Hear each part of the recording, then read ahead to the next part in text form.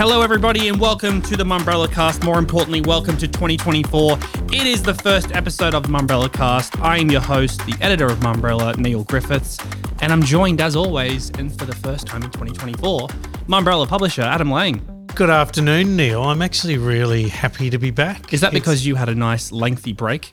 I had the conceit of 3 consecutive weeks off. How was it? It was marvellous. Just marvellous.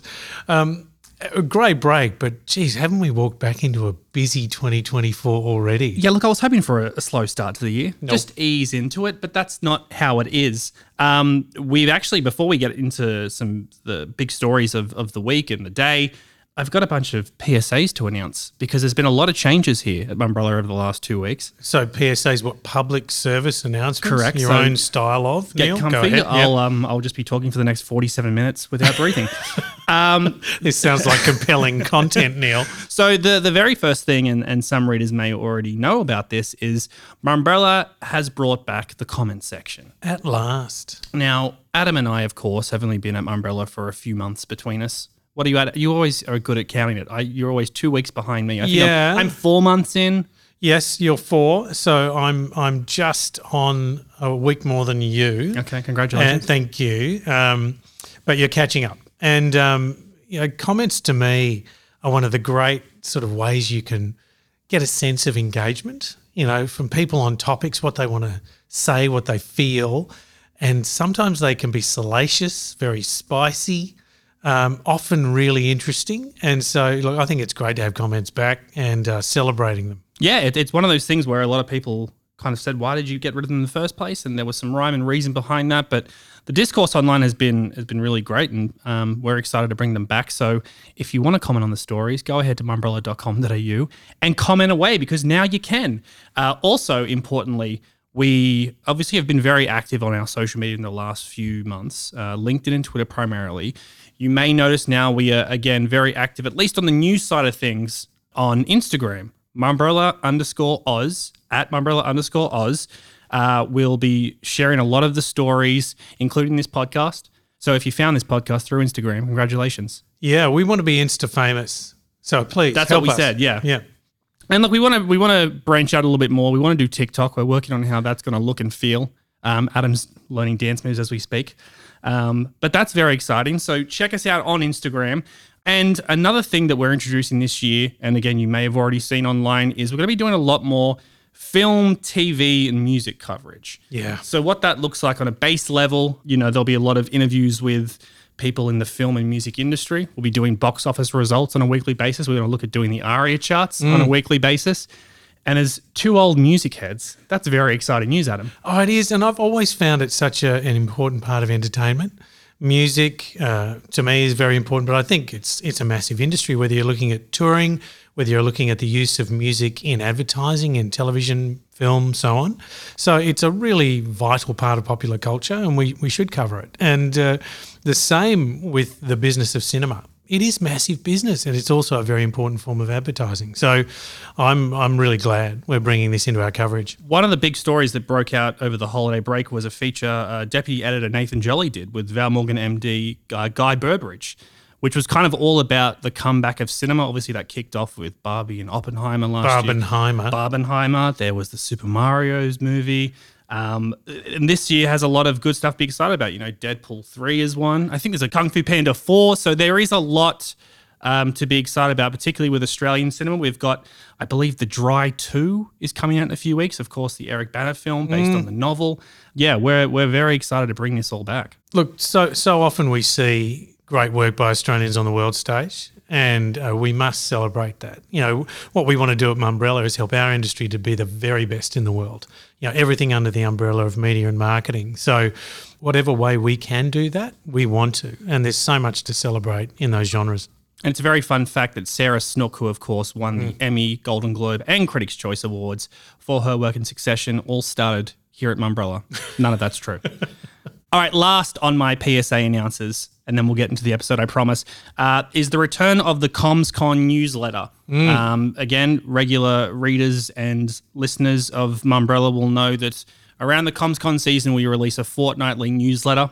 It's back as of Tuesday the 16th, so that was yesterday as we record this. So every second Tuesday, you're going to see a newsletter produced by one of our journalists, Lauren McNamara, who's going to give you all the updates of things happening in the PR world in the lead up to CommsCon. Yeah, and Lauren will be on the podcast, on the Mumbrellacast, to talk about that. She's a terrific journalist, and what a time to be doing this as we're talking about our next topic coming up with the Australia Day issue, and what a communications topic that has been. If you haven't already, jump on mumbrella.com.au and subscribe to the newsletter right now to stay up to date with everything happening.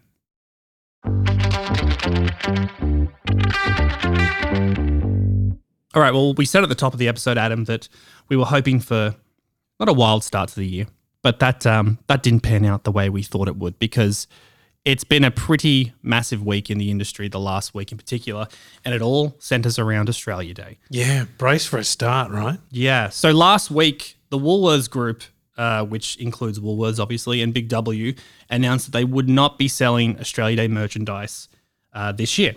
They attribute it to lacking sales, and what happened was quite the uproar. And very soon after, Coles announced that they actually would be selling Australia Day merchandise. Aldi, I believe, have boycotted it as well, and it's just caused such a divisive reaction. It feels reminiscent of the Optus crisis all over again last year. What are your thoughts, Adam? Well, it was also refrains of the Voice referendum from last year, right? It seems to be very topical and ongoing.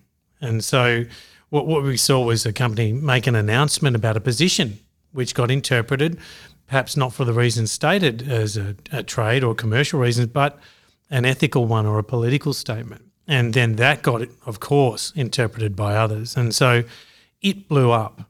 And I think it's quite reasonable for any company to do what it believes is right for its customers.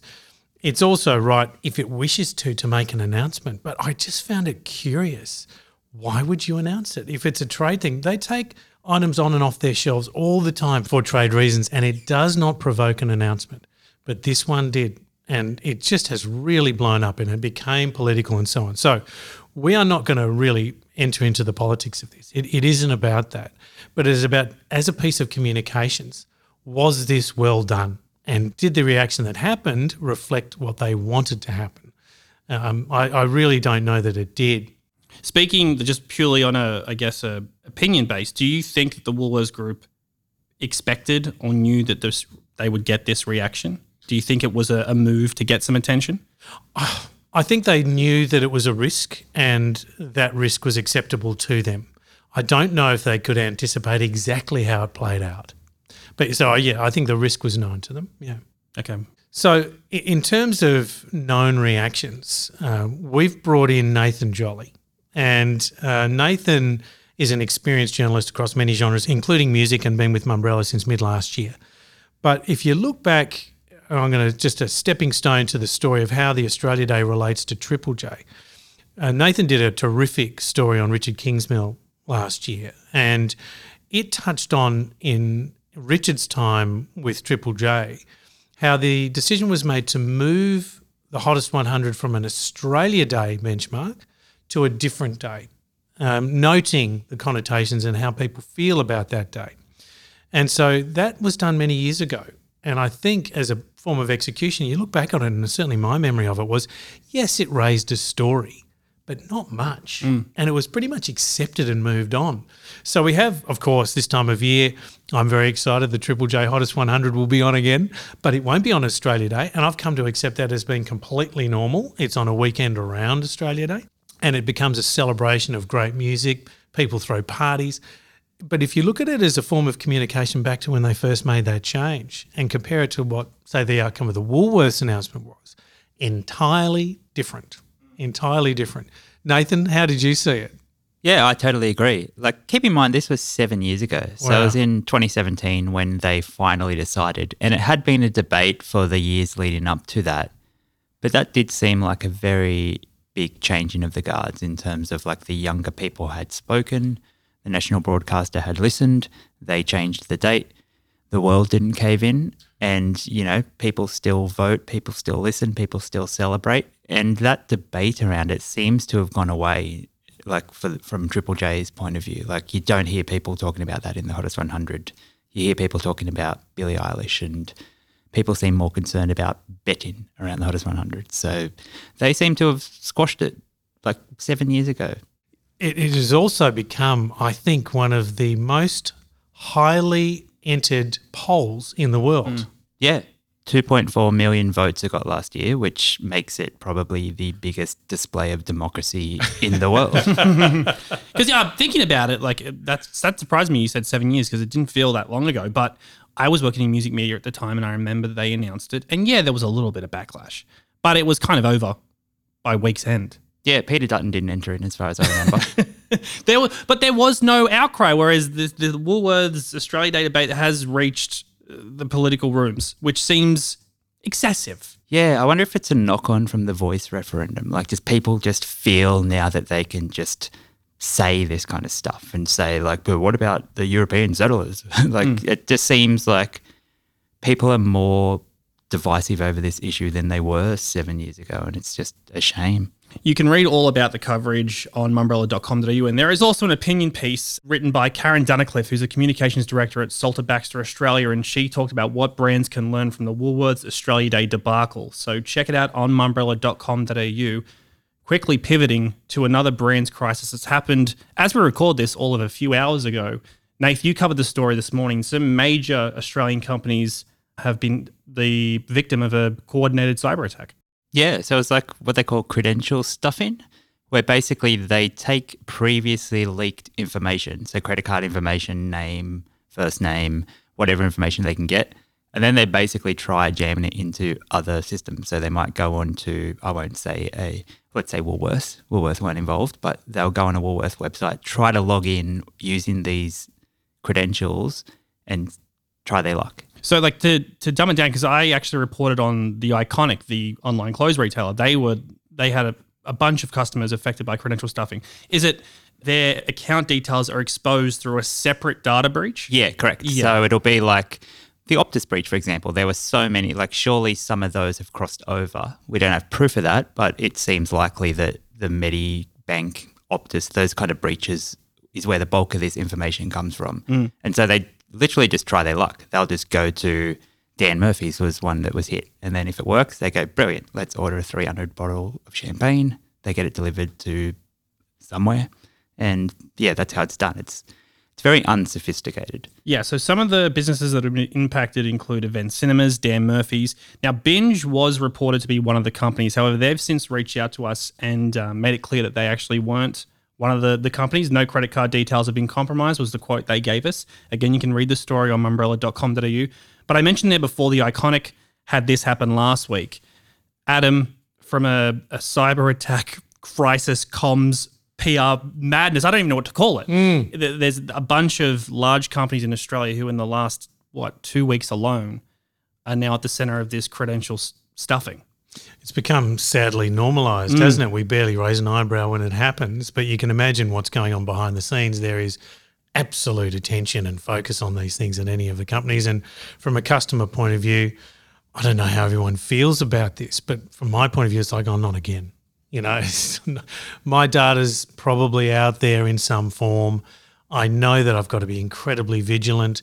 The texts I get every day seem to be increasing in number about something that needs more details from me to respond.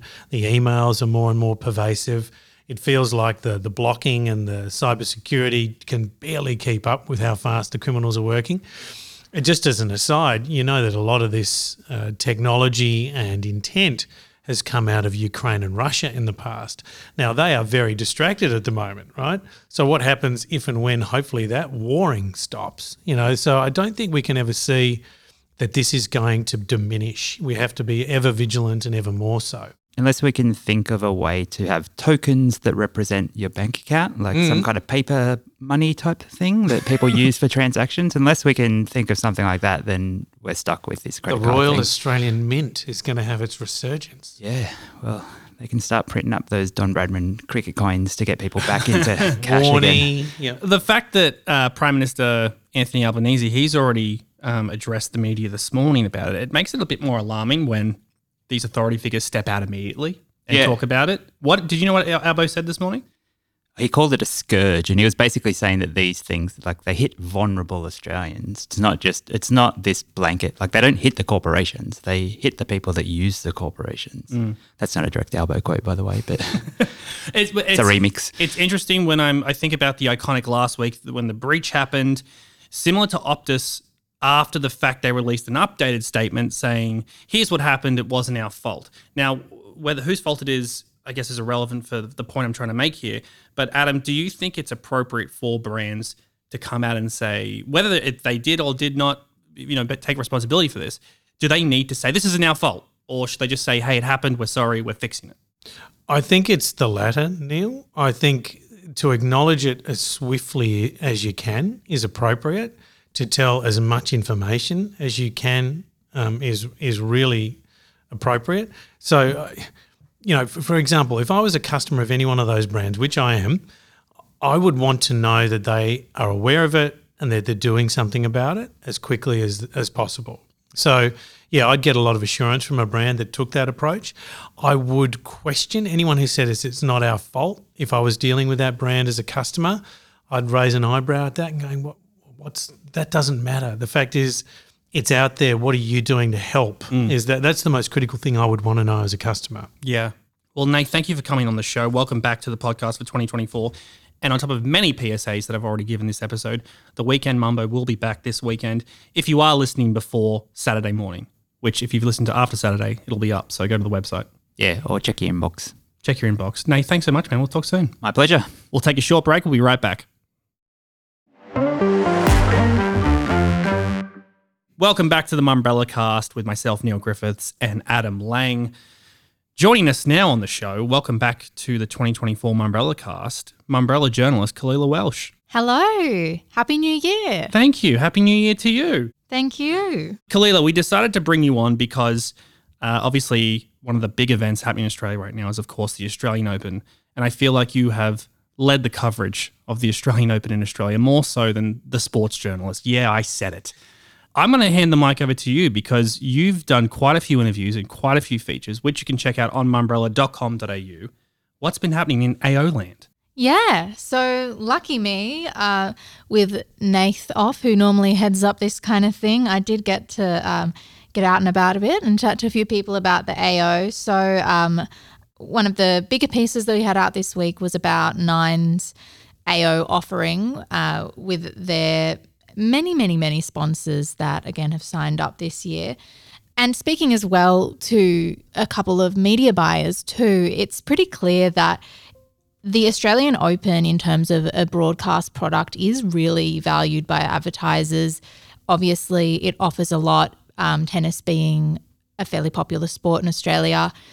A lot of it's to do with the timing. This time of year, there's not much happening in terms of programming.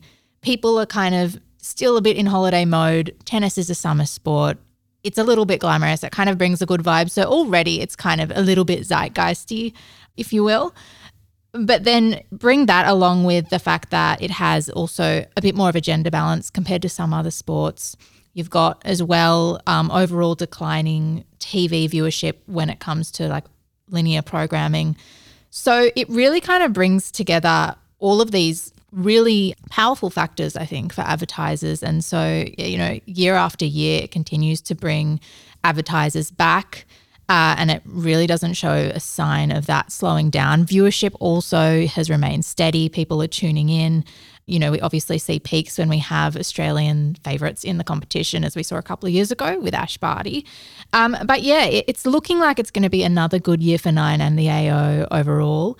And sponsors will be very happy. As well, there's an extra day of competition this year, which has been a talking point. Previous years, there's been a little bit of delay with some of the games going over time, obviously airing in times that aren't, I think ideal. It was one game a few years ago that wrapped up, I think, 2:45 in the morning. Even closer to 4. Yeah.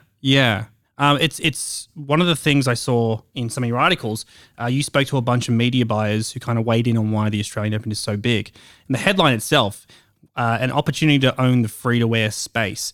Adam, you and I were just talking off air before that in yesteryear, it was kind of always established that, 9 did the cricket, 7 did tennis, And that was kind of the competing battle. But now with all the streaming services and the KOs and the Foxtels and the Fox Sports, it's true, right? To dominate the space in 2024, I can't believe I'm saying 2024, that is a pretty impressive thing to do. Oh, strategically for an audience and an advertiser perspective, I think it's incredibly important. So speaking on my own behalf as a consumer, I love sport and I have cricket tests on all the time. They're just on in the background and I'm aware of them, whether I'm keeping in touch with the scores on my phone or watching the coverage or it's just around. Same with the tennis.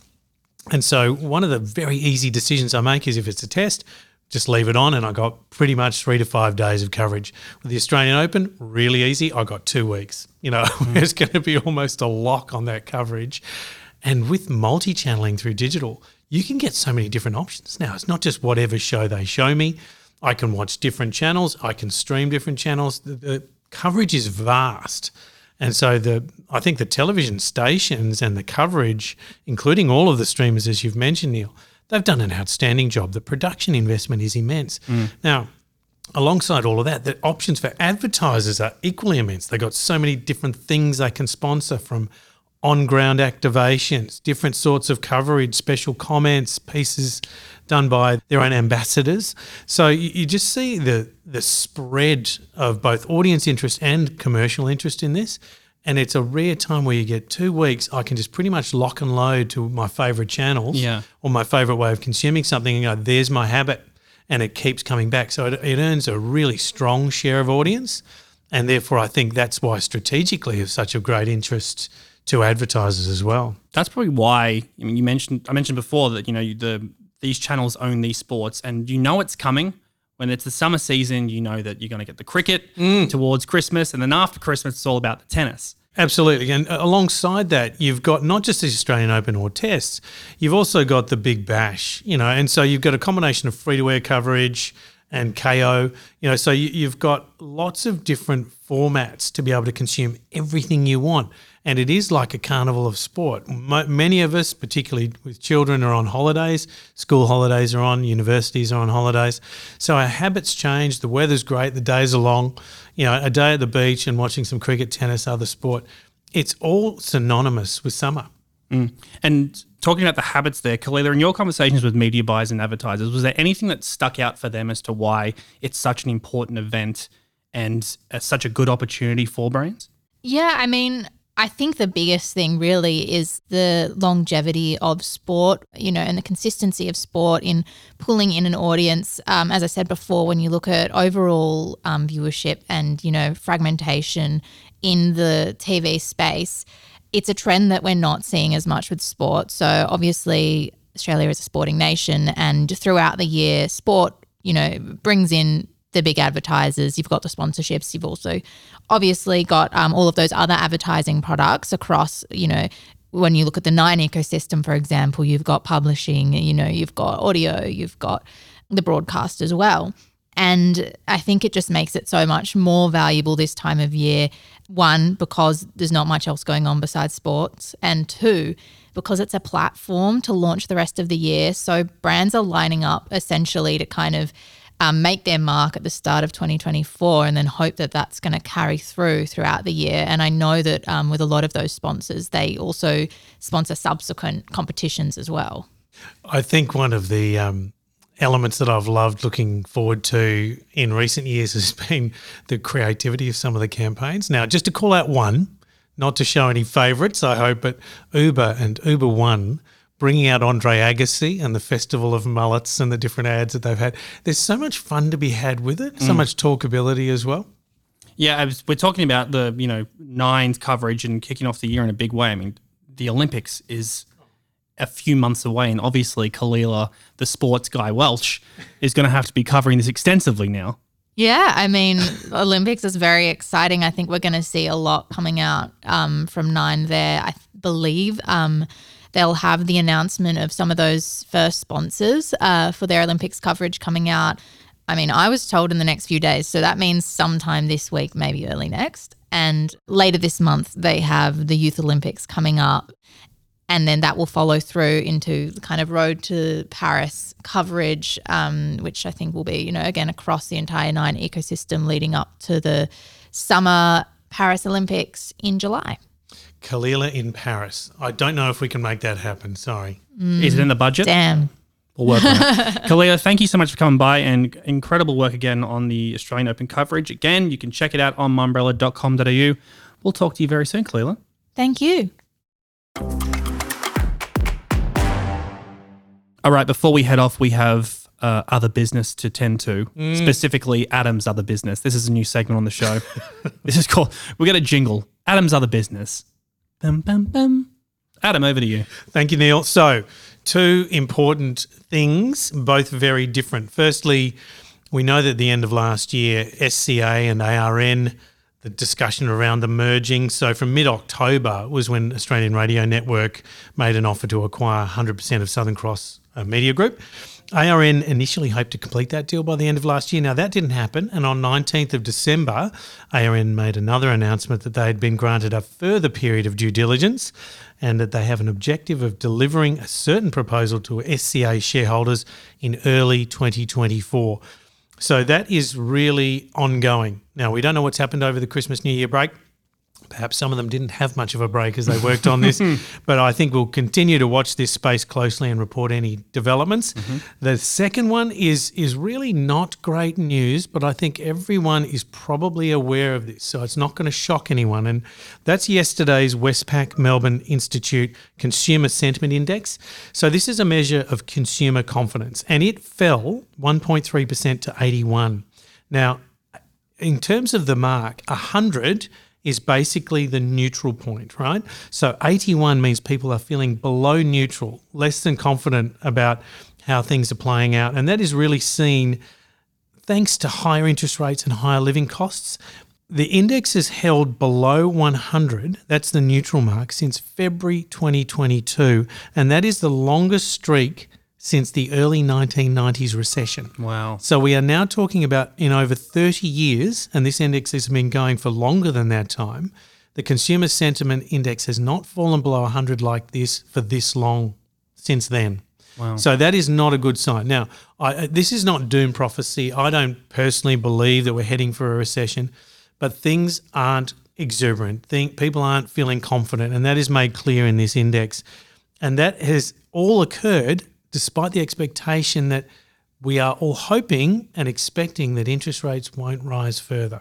So we're still, despite believing that interest rates aren't going to go up more and the cost of living is therefore going to be even further impacted, we are still not feeling confident about the future. I've heard read a bunch of different reports, I should say, about when we can expect the interest rate to stabilise. What's your hot tip? I've heard September. Yeah, look, I think that it's stable now, right? Yeah. This is my personal opinion. I think it is stable now. It is a watching brief. There is a real hope that it'll go no further higher, and there's a real hope that in the south end of this year, as in later this year, we may start to be able to see the capacity for interest rates to drop. Wow. That's great. I'm glad we finished that on a high note. Yeah, there is hope in the future of interest rates costs coming down, and for any of us with debt, including me and many of us, that means good news, right? Yeah, very good news. Adam, thank you so much for joining me on the very first episode of the Mumbrellacast for 2024. Thank you, Neil. And thank you for listening to the episode. If you haven't already, follow, subscribe, and rate the podcast wherever you're listening to it from. That's it from us, and we'll see you next week.